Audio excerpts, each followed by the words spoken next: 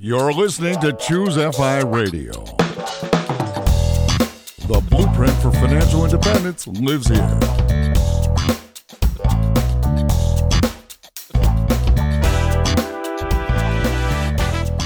If you're looking to unlock the secrets to financial independence and early retirement, you're in the right place.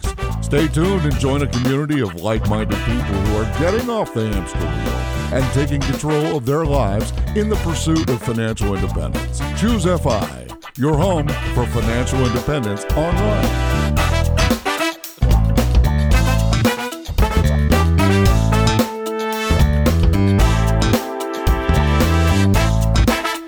Welcome to the show. On today's episode, I'm going to introduce you to a guest that needs no introduction. At least he needs no introduction if you have listened and followed our podcast over the last year or two. Alan Donegan is joining us on the show, and today we are going to talk about a suit of armor. I was conflicted about the episode because I could have very easily titled it, and maybe still will, Alan Donegan Goes to Hollywood. But honestly, what we're talking about today is leveraging the power of financial independence and the pursuit of financial independence to allow you to pursue your dreams with the ability to be free to fail. I think that's the guiding light here. And help me with this, I have my co-host Brad here with me today. How you doing, buddy? Hey, Jonathan, I'm doing quite well. And yeah, Alan certainly needs no introduction around here, but his pop-up business school is a remarkable thing. He's taught, I know, the members of our community and certainly many communities across the country and across the world how to start businesses for very little downside, very little startup costs. And it's just such an interesting rethink on what we all think of as the model, right? You need a business plan, you need lots of upfront costs and all this thing, and you need everything locked down, loans, etc. Alan has changed all of that for all of us, and it's really a remarkable thing. And now living this out in his own life, he's taking a chance, and like you said, he's writing a script. And what a cool way to go through life, just experimenting and trying things. And with that, Alan, welcome to the show. Thanks very much, Brad. Thanks, Jonathan. I am excited to be back. Well, let's talk about this, man. First of all, have you ever failed at anything? Have you ever tried a job that didn't work out? Have I ever failed? I have had more jobs than you could imagine. I don't want to just imagine them. I want you to give me the list. I worked in a bar. I was a photocopier salesman. I was in recruitment. I did telesales for laptops. I ran kids after school clubs. I was a landscape gardener. I was a grounds maintenance person, plus probably about 10 other jobs. I have tried more things than you could imagine and failed at most of them. Like with that in the background, can we talk about like what is the traditional path? What is kind of the guidelines that society tells you this is the rule book? If you could give us kind of a highlight reel for that before we reject it out of hand, what does it look like? Well, I guess I'm not totally rejecting the traditional path. What I'm saying is, are you consciously choosing it? Because that, I think, is the difficult thing, is there is this playbook that's set out for us that you go to school, get good grades. You go to college, you get good grades. You go to university, you get good grades. You get a good job. You get a pet to prove you can look after kids. You get a house. You get a bigger house. You get kids. You work for 50 years. You retire. You die. And that's kind of the plan that life sets out for people. And what I want to say is, it's fine if you want to follow that plan, but are you doing it consciously? Isn't that the story of FI in a nutshell? Not just with running businesses, but like you said, that entire 50 to 70 year trajectory that so many of us are on, and we don't even think about it, right? It's almost like this societal script. But to me, it seems like certainly people in our community, the people that you're meeting, and I'd love to hear if you've experienced other communities that are maybe realizing we don't need to follow that worn script. Well, I think it's actually a challenge to stand up to it. So how society puts that script on us is through the people we care about, through parents, through schools, through teachers, through TV, through radio shows. I mean, talk about the FI community doing it differently. Every radio show where there's a competition, the first question the host asks when you've won the money is, what are you going to spend it on? I've never heard anybody say VTSAX. Yeah. My wife wants to win a competition just to be able to say that. What are you going to spend the money on? Vanguard index funds. And that's how society trains us to do. And just little things such as probably about 2 years ago now, we live in a tiny 770 square foot flat in England, apartment. And the question from our family was, when are you going to buy a proper home? Which kind of leads on to, well, what's improper about our home and why do we need to upgrade? And if we did upgrade and brought a proper home, well, that puts our financial independence timeline back years. And we spend the next few years trying to pay off something that we may or may not actually need or use. But it's that through the parents, through the family, through the school teachers, through the radio shows that say you're going to spend money, that's how we get trained to go down one path. And I actually think it takes quite a lot of energy to stand up to that stuff, especially when there's not that many people around you who are doing the same thing, which kind of brings us on to doing things differently to get different results. And Alan, isn't that so interesting about societal scripts? It's funny, my daughter is actually getting set to start middle school. And at our parent orientation, they actually handed out this set of documents. And one of them was touting that they did this stock market game. Okay. And it's exactly the polar opposite of what I stand for and what the FI community stands for, which is long-term thinking, right? It's how can you make as much money in the stock market in a 3-month game? I saw that and I'm like, wow, this is something they're so proud of, that they're putting this on the literature they're handing out to parents. Yet I know that that is not what should be taught in school, because it should be all about long-term thinking, not about just short-term, how can I win at the game of the stock market? Do I have the guts to stand up and say something to the middle school principal? I don't even know. And I mean, I talk about this stuff bi-weekly, every single week of my life, you know? When's the meeting, Brad? Let's go and see him. I'm coming with you. Nice. Yeah, fly to Richmond. But I mean, I am going to take this as a challenge. I am going to certainly get in touch. But my initial thought is, wow, do I have the guts to do that? Do I have the guts to say, okay, this is what society is talking about, but I want to do something different? So I think where it becomes difficult is when you have people who are in positions of power and respect and then standing up to what they're saying. To give you the example in my life, I played soccer when I was a lot younger. I turned around to sprint in one particular match and there was a popping noise behind me and I had a sharp pain up the back of my leg. I turned around, there was no one there. I thought to myself, he must have been fast, and hobbled off the pitch. And I did what anyone would do. I drove myself home. I iced it because that'll obviously fix it. And then I went to the doctor the next day. Now, the doctor has a position of authority and of power, and you have to listen to them. I sat opposite the doctor in the room, described what had happened, told her about the pop, and she just lifted herself up on the chair, peered over and looked at my ankle and said, "You've sprained it. Take paracetamol every 4 hours and come back in 2 weeks if it's not healed." And I knew in that moment that it was worse than that. But she's the doctor. Do you think I spoke up?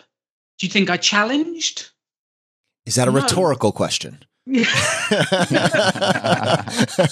it was now, I would have done. But I think that's the benefit of confidence and age and like this suit of armor that we'll talk about later.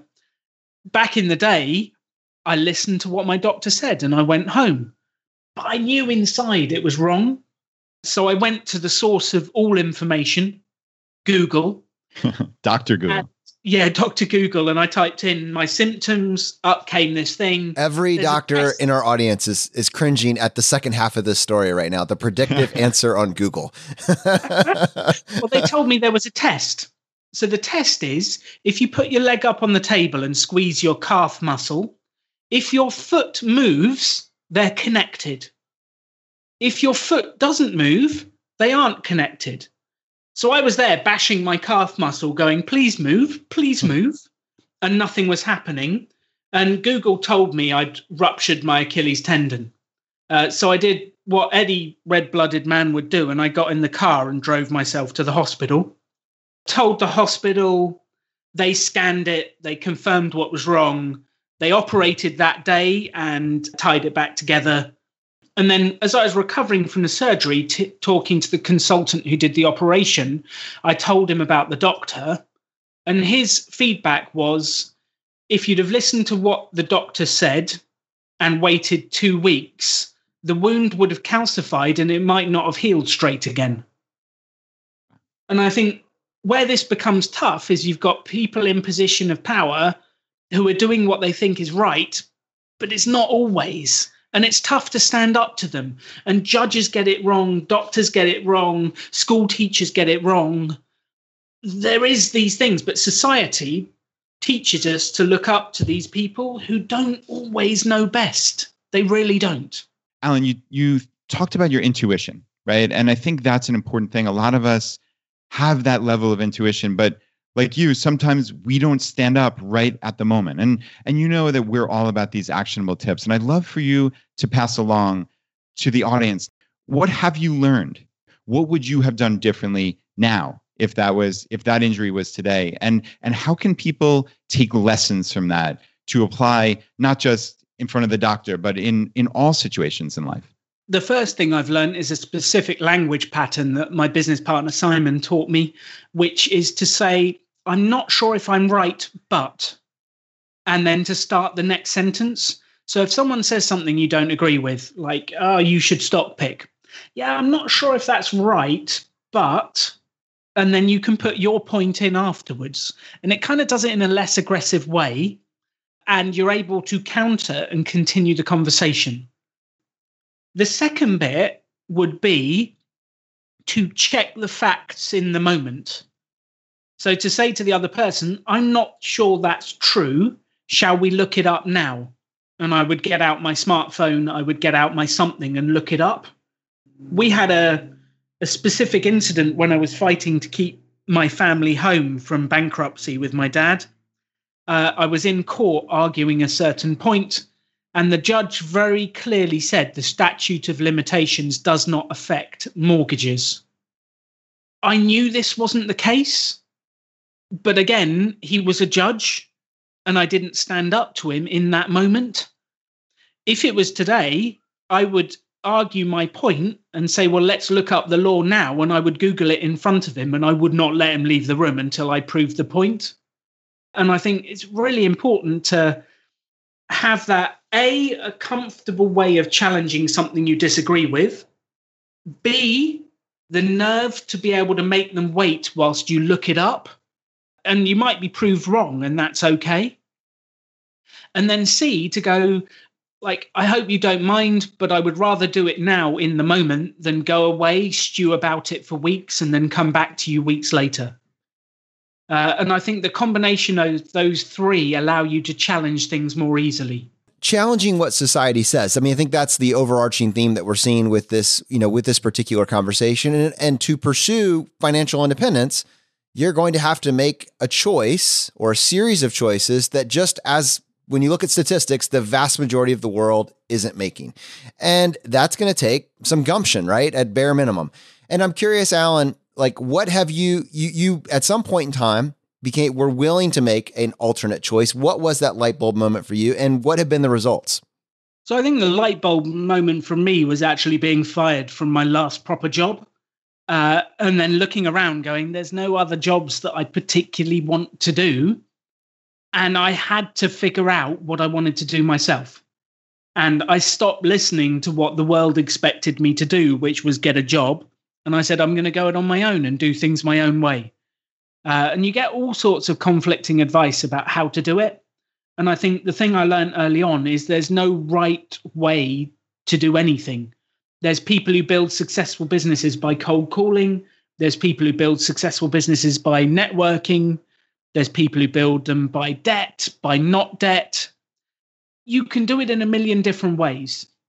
And that really got me thinking about what's the way I want to do it. How do I want to live my life? And I would challenge everyone to start thinking about, how do you actually want to live your life? What do you want your life to be like? Because that's the really interesting question that you can then start to work on and answer and start to do things differently. Just to add one more piece to that, if you want the same results as everyone else, do the same as everyone else. If you want different results, do something different. If you want exceptional results, do something exceptional. And that's where I started to really stand out from other people. And I think all these experiences of doctors and judges and all these people telling me things that I didn't believe was correct and standing up to them got me to eventually decide I'm going to do something exceptional.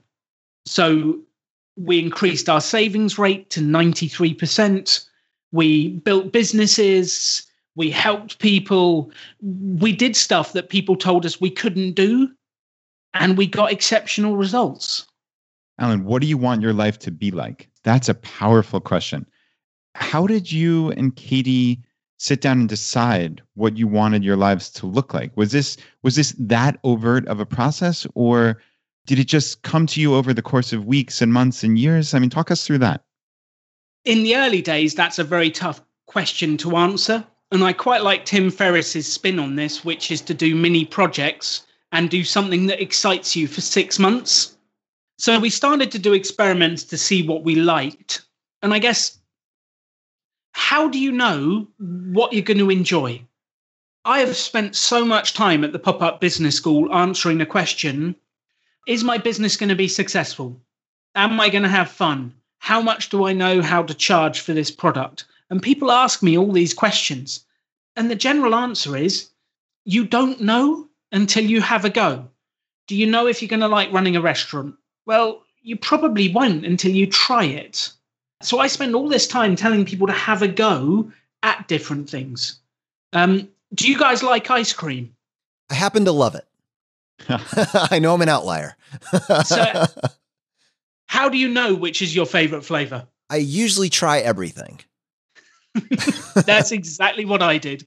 I went and I tried all the ice creams, not all at once, but I tried all of them until I worked out which flavor of Ben & Jerry's was my favorite. And I think it's the same with different jobs, careers, projects, ideas. You just don't know which one you're going to like until you have a go.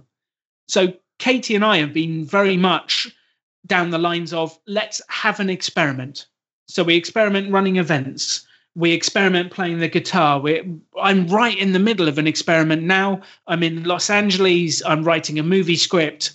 I've never written a movie script in my life. I have no idea what I'm doing. I didn't even know if I would like it when I arrived here, but I'd always dreamed of being involved in the movies, so wanted to test it. And how do you know if you don't have a go? So, Alan, these really are just experiments. There doesn't need to be some grand end goal to them. This is not going to be unsuccessful if you don't sell this to a major movie house. This can be successful just as a project for your life. Am I hearing you right? I guess this brings us back to what stage are you in? So if I was very early on in the early days when I needed money to live, it would be very different, because I'd be thinking, well, the percentage of scripts that actually get made is tiny. I'm not sure I could do this. I definitely don't know if I could actually earn money doing it. So I'm not sure I would have picked it as a career early on when I needed to earn money. But the thing about the getting to financial independence, Christian Bryce came up, a millennial revolution came up with the idea that financial independence is a suit of armor. And I loved their slide when I saw them speak. They had a slide of Iron Man, and he had his suit of armor on, and they envisaged financial independence as a suit of armor, that you could go out there and write your book, write your script, launch your blog, and it didn't matter what the world thought because you weren't trying to earn money from it. And I think it really does make things different.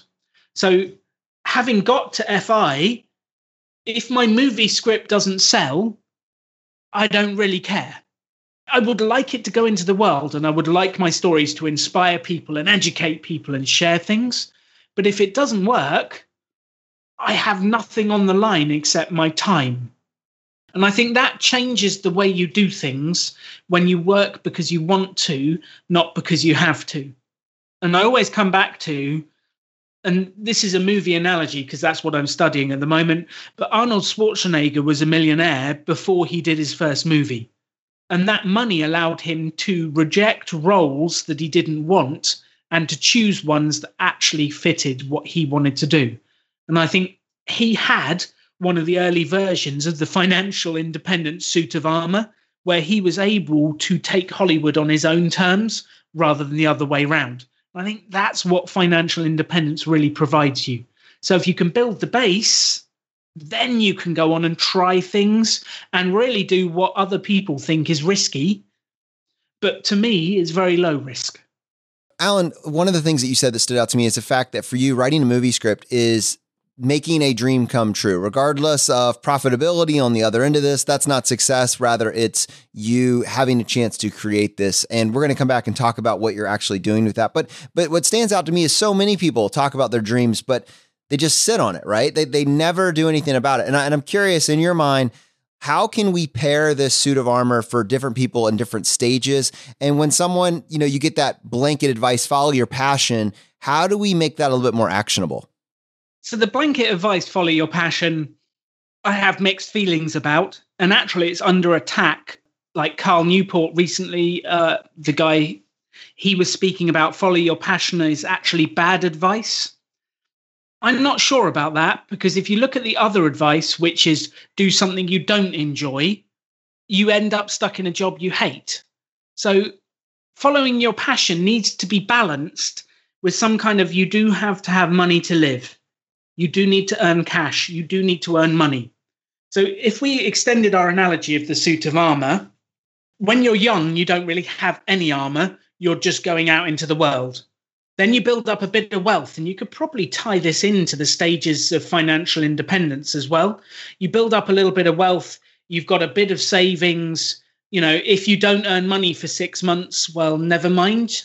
Then you've got partial armor, and you can start trying different things. So you can negotiate with your job for some time off. You could go down to 3 days a week and spend 2 days a week on your dream.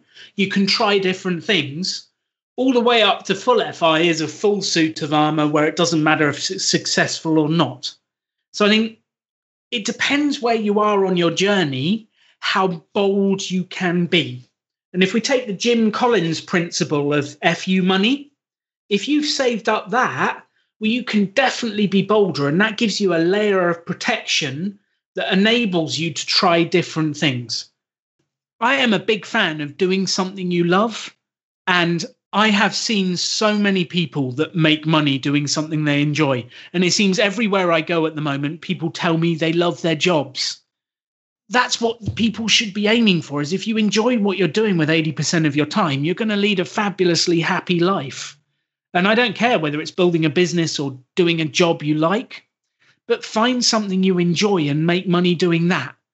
Alan, these people that you're funding who all genuinely love their jobs, have you found most of them or many of them are entrepreneurs, or are they in, quote unquote, regular jobs, W-2 jobs? Or I know it's a kind of a random question here, but I'm just endlessly curious, because what I always hear is, oh, grumble, grumble, I don't like my job, this and that. But like, you are on the ground talking to people who are doing all sorts of interesting things. And I'd just love to hear just off the top of your head. So I went to the Choose FI meetup in North LA recently and met a load of people there. They were awesome. You do get the people who go, well, I don't like my job. If I could leave, I would. But then I also met a software engineer who's just moved jobs to a new one because this job has bigger architecture, bigger projects for him to learn things he wants to do. And he's loving his job and he loves what he does. His partner was a dance teacher, and she actually is fighting against financial independence. She doesn't get it because she says, well, I love what I want to love what I do. I want to do it till the end of my days. Why would I need to bother with financial independence? And it's a really interesting alternate viewpoint that says there are jobs out there that people genuinely enjoy. There are teams of people that are working to do cool things that you can enjoy. There is work. If you don't like your job, change it. I get sometimes we get stuck in a career path where if you did change, you'd have to dial back your income to be able to get on a new path. But there are jobs you can do that you can earn really good money and you enjoy. Finding one of those, they're there. They exist. Let's spend a few minutes talking about getting unstuck. And I know one of the things you just mentioned and kind of in passing was that in some cases you may have a situation with golden handcuffs where in order to go to a different lane, you're going to have to take a pay cut. Any other just actionable advice you think for someone that they're just grinding it out, but they are stuck and this is not the path for them over the next 10, 15, 20 years? How does someone just take a couple steps back and find a new lane? Two examples. One, we've got a couple of friends who they have very high paying jobs, professional service jobs. They earn good money. All of their income goes to paying to their house. They've got a house in a lovely location. They've redone the kitchen. They've redone the outside. They have spent a fortune on this place. And their argument is they need to spend the money to feel comfortable getting through their jobs. And I see the other side where they're only trapped in their jobs because they're spending this money. So I think it's decoupling your spending to get through things and your expenses to be able to take a job you want. The second element is challenging. Just because it's a job you enjoy doesn't mean it won't pay well. There are jobs out there that pay very well and are great fun. And it depends what you enjoy. So I would challenge that thing that if it's a worthy job, you'll get paid less. And whilst that's certainly true in certain charitable things and different things, there are ways to make money doing something you love, and some of them are very highly paid. Alan, this question is going to be oddly specific, but I've noticed in our community that we are a community of people that actually take action. For instance, in episode 117, Bradley Rice introduced us to this employer or this type of work, this company called Salesforce, and it's something that has allowed him to work as a consultant remotely. He loves it. He says, I will probably never need to retire because I want to do this forever, and he makes a really good income from this. It was so powerful that in our community, Anne actually started a Facebook group just for people that wanted to start working towards getting their credentialing. And now there's a group of people that are assisting each other with pursuing this new line of work. Because that was so inspiring to me, I was wondering, you just mentioned all these other jobs that you have heard of. Do you have a couple specific examples that maybe you could just give us and so our audience could explore it a little bit further? There's an unbelievable range of jobs. The first one that came to mind was I recently saw a job. I was so tempted to apply for it. There was a professor of Lego. Okay, tell me more. What does that even mean? They were studying the power of Lego bricks on education, on helping kids develop, on cognitive abilities. It's a really well-paying job, and I get to play with Lego all day and work out how it helps people. I was blown away. That job would not have existed 20 years ago. And I think there's jobs now that just didn't exist back in the day that people aren't aware of. I have this thing called zone of awareness. My zone of awareness over the years has started to expand because of what I do. I travel around meeting people making money. I help them build businesses. So I'm 40 years old now. So if you go back to 20-year-old Alan, my zone of awareness was pretty small. I knew what was in Hampshire and England. Financial independence, not in my zone of awareness. Running a business was because my dad had done it. High-paying jobs in London. I'd never heard of an actuary, which was the career my wife eventually got. Bloggers, podcasters, none of this was in my zone of awareness. I just didn't know this stuff existed. And I think quite often what happens is people get head down in what they're in, and they're not even aware of what is possible out there. Like Lego Professor. That, all of a sudden, Facebook and an advert, a friend tagged me in the job advert on Facebook. All of a sudden, Lego Professor is in my zone of awareness. It's maybe not yet in my zone of possibility, but I'm at least aware it's there. And I think I would challenge all of your listeners to start to get their head up and look at what's possible and becoming aware of what is out there. Because there are incredible jobs, incredible things. You could be a food critic. You could be a caretaker of a private island, a Ferrari driving instructor. You could be a YouTuber, a blogger. You could do social media. You could come and join Pop-Up Business School and help us change how entrepreneurship's taught around the world. Like, there are incredible jobs and roles and things you can do to earn money out there. You've just got to be aware of them. And I think getting your head up, searching, looking in the papers, telling friends you're looking, Googling for things, all of a sudden this world of possibility opens up that just wasn't there before. So let's talk about this a little bit more. So someone listening to maybe this episode, this is the first episode of the Choosify podcast they've ever heard, but they are convinced they're going to take action. They hear about this Lego job, they go and search for it, they apply, and they do not get a call back. They don't even get a response. How does someone take that and use it to channel their energy into that next step? Well, I think the thing to remember, it's not linear. None of this stuff is linear. And what I mean by this is you don't do one thing and then get equally rewarded for success.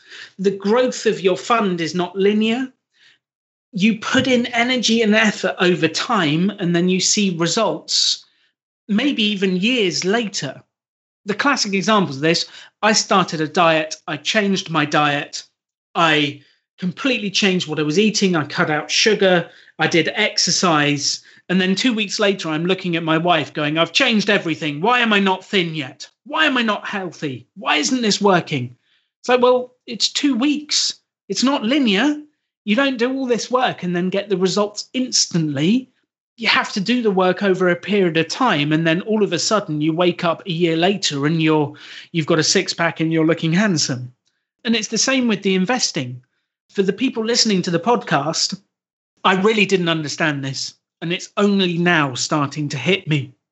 I remember probably 15 years ago listening to a Brian Tracy CD set about success.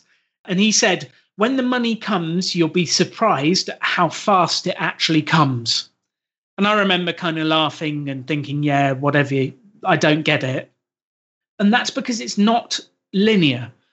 I've been working at building my business for 20 years.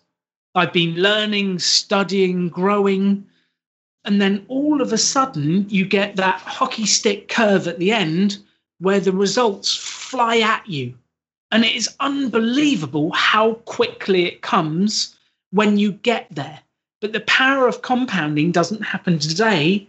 It happens over years. And it's the same. Like writing movies, I sit here writing, and it's not linear. I don't achieve success in a straight line. I'll work at it, and then the success will appear later.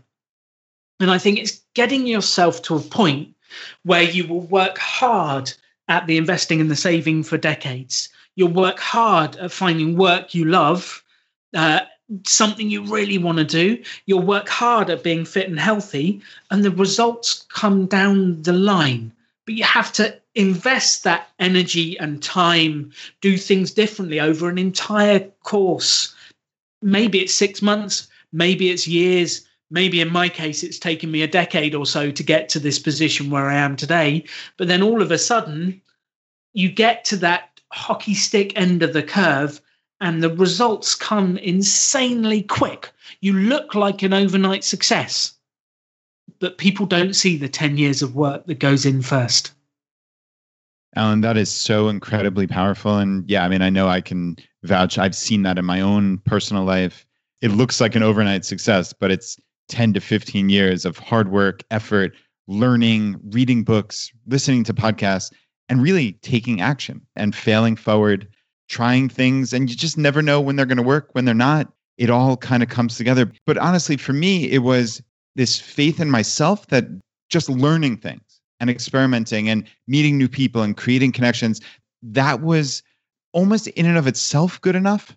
I didn't know if there was some success down the road. I just knew that along the way, as I learned and I picked these things up, it was making me a better person and a happier person. But I'm curious for your own journey, what you felt about that. And also what you would tell someone out there who, I mean, you're basically saying, okay, follow on faith that you're going to work hard for 10 years and good things are going to happen. That's hard for people because if there aren't those checkpoints, if there aren't those successes along the way, some people give up. And I'd love to hear what you would tell that person. So I've actually been having that conversation recently with Henry, who works for me.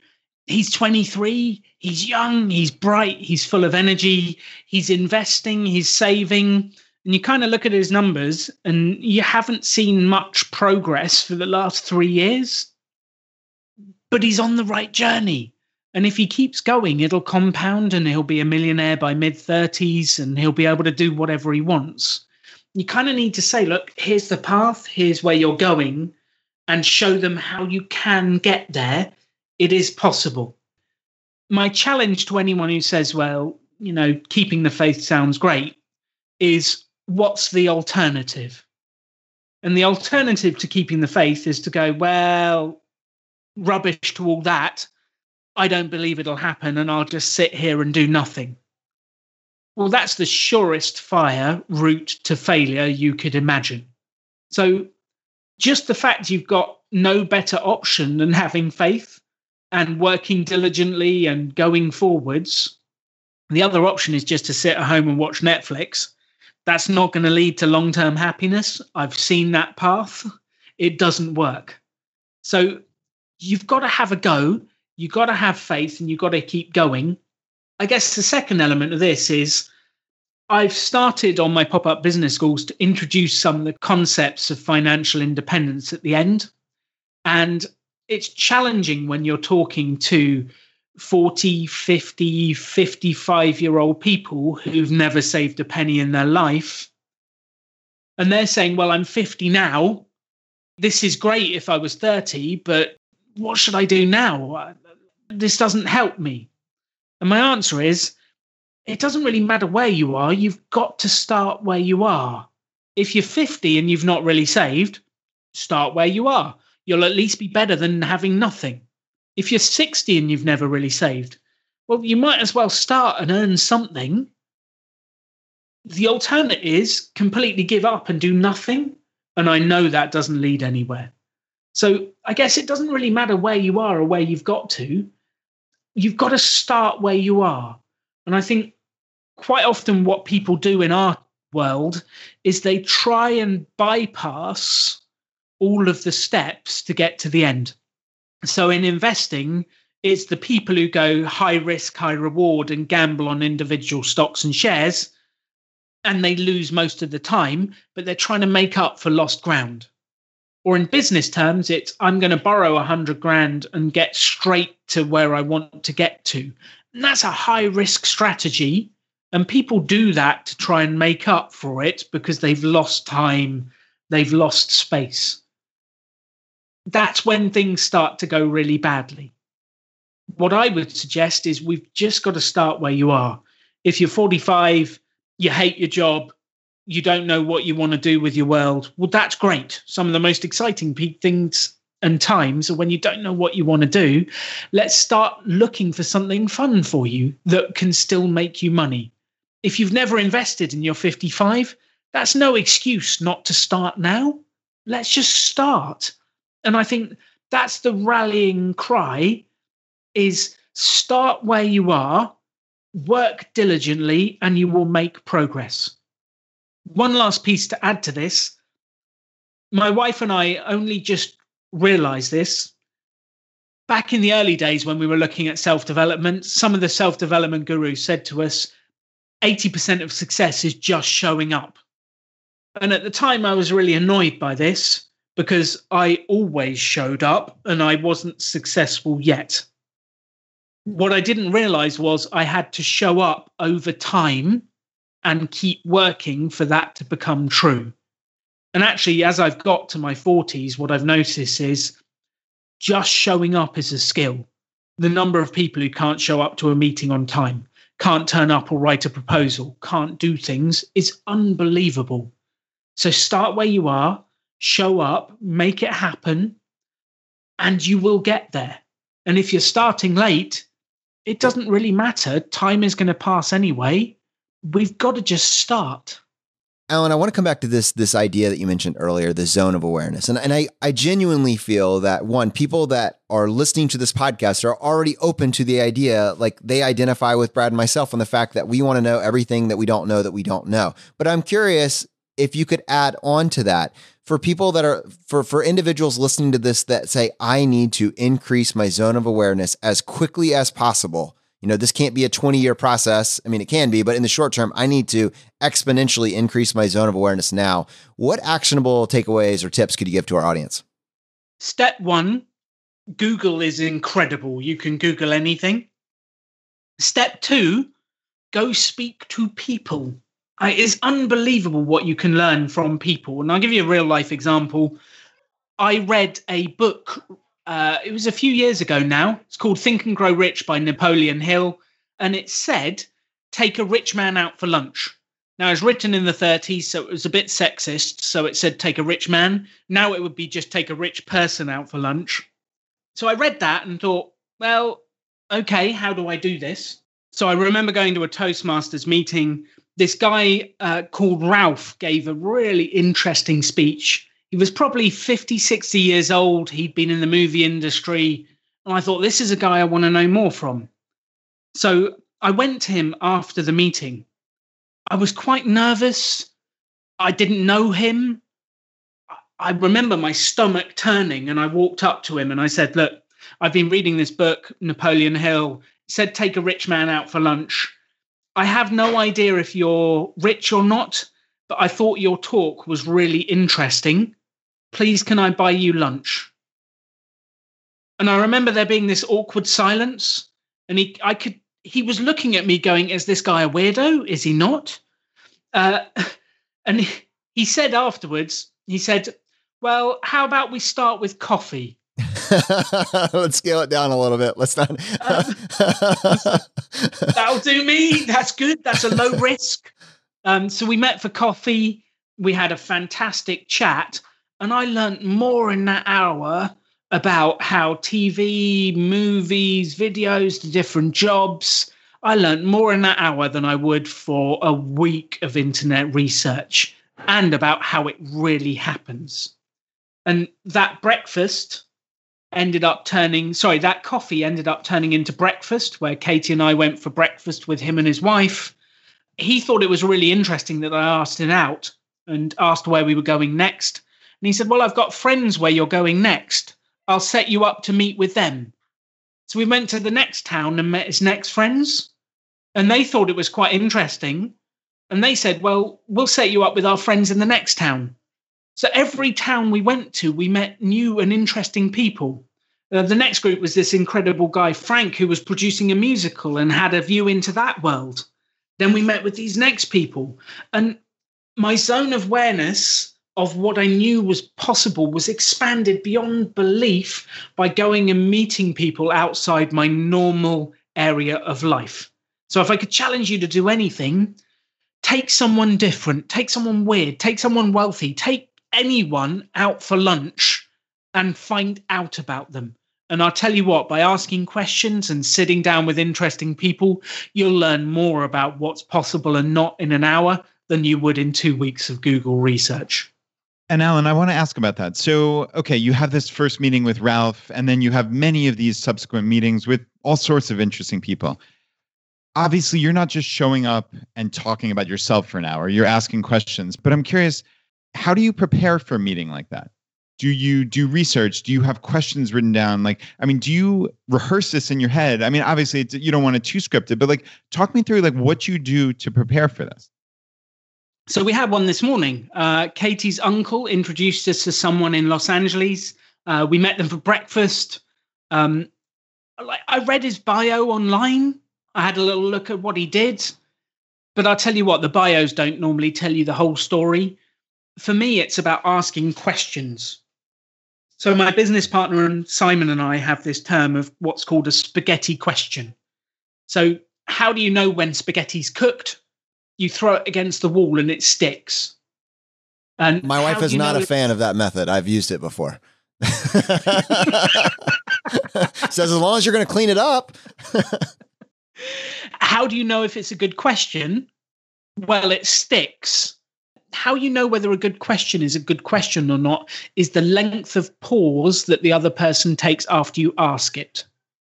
So if you've asked a really good question, you can see it on the other person's face and they're having to think. So I have questions that I asked If you weren't doing this, what would you be doing? How did you get into this? What's been the thing that made the biggest difference on your journey? If you were doing it again, what would you do differently? And I'll tell you what, in most of those meetings, I do hardly any of the talking. It's not like when I'm on your podcast monologuing, Jonathan. Epic monologuing, Alan. Epic monologuing. In those meetings, I want to learn and I barely talk. I always remember I interviewed the CEO of a housing association for a project that I was doing. I got an hour of his time. In that hour, I probably asked 3 questions and I listened for the whole rest of the time. At the end of the conversation, he said to me, "Alan, you are a fantastic conversationalist. I've loved chatting to you." Alan, I'm thinking, conversation. I didn't say anything. And then you speak to his PA the next day to wrap the project up. And she says, "I don't know what you did, but he loved your conversation." Alan, would you, if you have like 10 to 20 of those types of questions that you normally either start a conversation with or, continue with, would you share those with us so that we could put them in our show notes or send them out to the audience in the newsletter? Yeah, absolutely. I'll write them up for you. All right, Alan, just kind of going back to the beginning, we talked about this suit of armor that Christy and Bryce mentioned in their presentation at Chautauqua. Can you talk us through how you personally have fully leveraged that suit of armor in your life and in your business? So I think the suit of armor of getting to financial independence has allowed me to be bolder with what I say and what I do. In England, I'm fighting the battle against the startup loan companies and the government because they are forcing people without money into debt. And I think what they're doing is wrong. And that has allowed me to go bolder into the news, into the media, and to say what I really think without real fear of the repercussions. In my personal life, it's allowing me to follow my dreams. So I've traveled to LA. I'm taking 7 weeks to write a movie and then see if I can sell it. And that's going really well. Would I have been so bold in my early years? No way. But having this armor from not having to earn enables me to make bolder decisions in my business, my personal life, and in my blog, and to put out information that I think is really valuable and to say what I really think without worrying if it offends. You know what? It's so interesting. You talked about bio just a second ago, and I remember talking to you probably for the first time. And in that first episode, you kind of said that Katie and you were on the path to financial independence and would be there in a relatively short period of time. Well, I just checked your new website, which is awesome. And I'm so excited to follow your journey with all the crazy stuff that you're doing. But I'm reading your bio and it says, "Today, I am financially independent. I run a cool little company, pop-up business school with a team of 12, changing the way that entrepreneurship is taught globally, and I spend my time traveling around the world working with some of the coolest people. Life wasn't always this way. At school, I was the shyest kid you could meet. I struggled talking to strangers. I was paralyzed by fear approaching girls, making phone calls, or anything else. My family went from wealthy to millions in debt, and we had to do car boot sales, yard sales, at the weekend to raise money to buy food. So what changed? This is what I want to share with you, and it's going to be me in 3 main parts: entrepreneurships, financial independence, and making dreams come true, number 3. And what strikes me is that I'm reading your bio, and I'm blown away by your bio, but that doesn't even come close to covering your story. Even in the 40 minutes where we've gone through 40 or 50 minutes and we've gone through all these actionable details, that doesn't come close to unpacking how much actionable content you have, because you've executed on that in your own life. And then you've been willing to share with our community so they can have their own version of that in theirs. And just our community on behalf of Brad and myself, we're so grateful for you taking the time to come on the show, basically, multiple times a year. I absolutely love it. And I think of the pain that I have been through getting to where I've got to. And if I can spare any of your listeners some of the pain that I went through so they can get there a little easier, then it is worth every minute of my time to share that with them. To our audience, I'm sure that you understand why we get so excited about having Alan Donegan on the show. And I appreciate that many of you probably haven't listened to some of our earlier episodes. So Brad, can you explain to them just a few of the episodes that Alan has actually done up to this point and where they can find those? Yeah, I wrote down the whole list here. So the original episode was episode 30 on the side hustle. And then Alan was on episode 49 with Barney, the escape artist. And then we did the side hustle business building coaching series. And that was episodes 56, 77R, 85R, and 101R. So, Alan, we've kind of been on this journey with you for a while. And I think just for our audience, your pop-up business school is transforming business culture. Maybe the same way that the financial independence community is kind of turning personal finance on its head. You have done that with the whole approach to building businesses. And my understanding is, I'm going to say this for you, Pop-Up Business School is spreading across the globe in its different formats. I'd love, just for our audience, if you could give us an update. What is it and what do you have? What's on the radar? So the Pop-Up Business School's general foundational principle is making the best entrepreneurial education we can free for everyone. So no one's ever paid to come on one of our workshops. So if you ever turn up to one, we ran one in Houston recently. We'll hopefully have one in Charleston later in the year. They're all over England and Wales. We've got a team in New Zealand running them. We genuinely believe that everyone should have the right to earn money doing something they actually enjoy. And that's the purpose of our workshops. That's what we're trying to do. So they're all free. If you ever want to come along, you can check us out at popupbusinessschool.co.uk. And there's plenty of advice on there about how to start businesses, how to make money, how to do something you enjoy. And Alan, if someone wants to connect with you directly, what is the best way to do that? So I've built my own random little blog. I built it myself, so it has lots of spelling mistakes. I saw it was on Weebly, right? It is on Weebly, so I built it for free.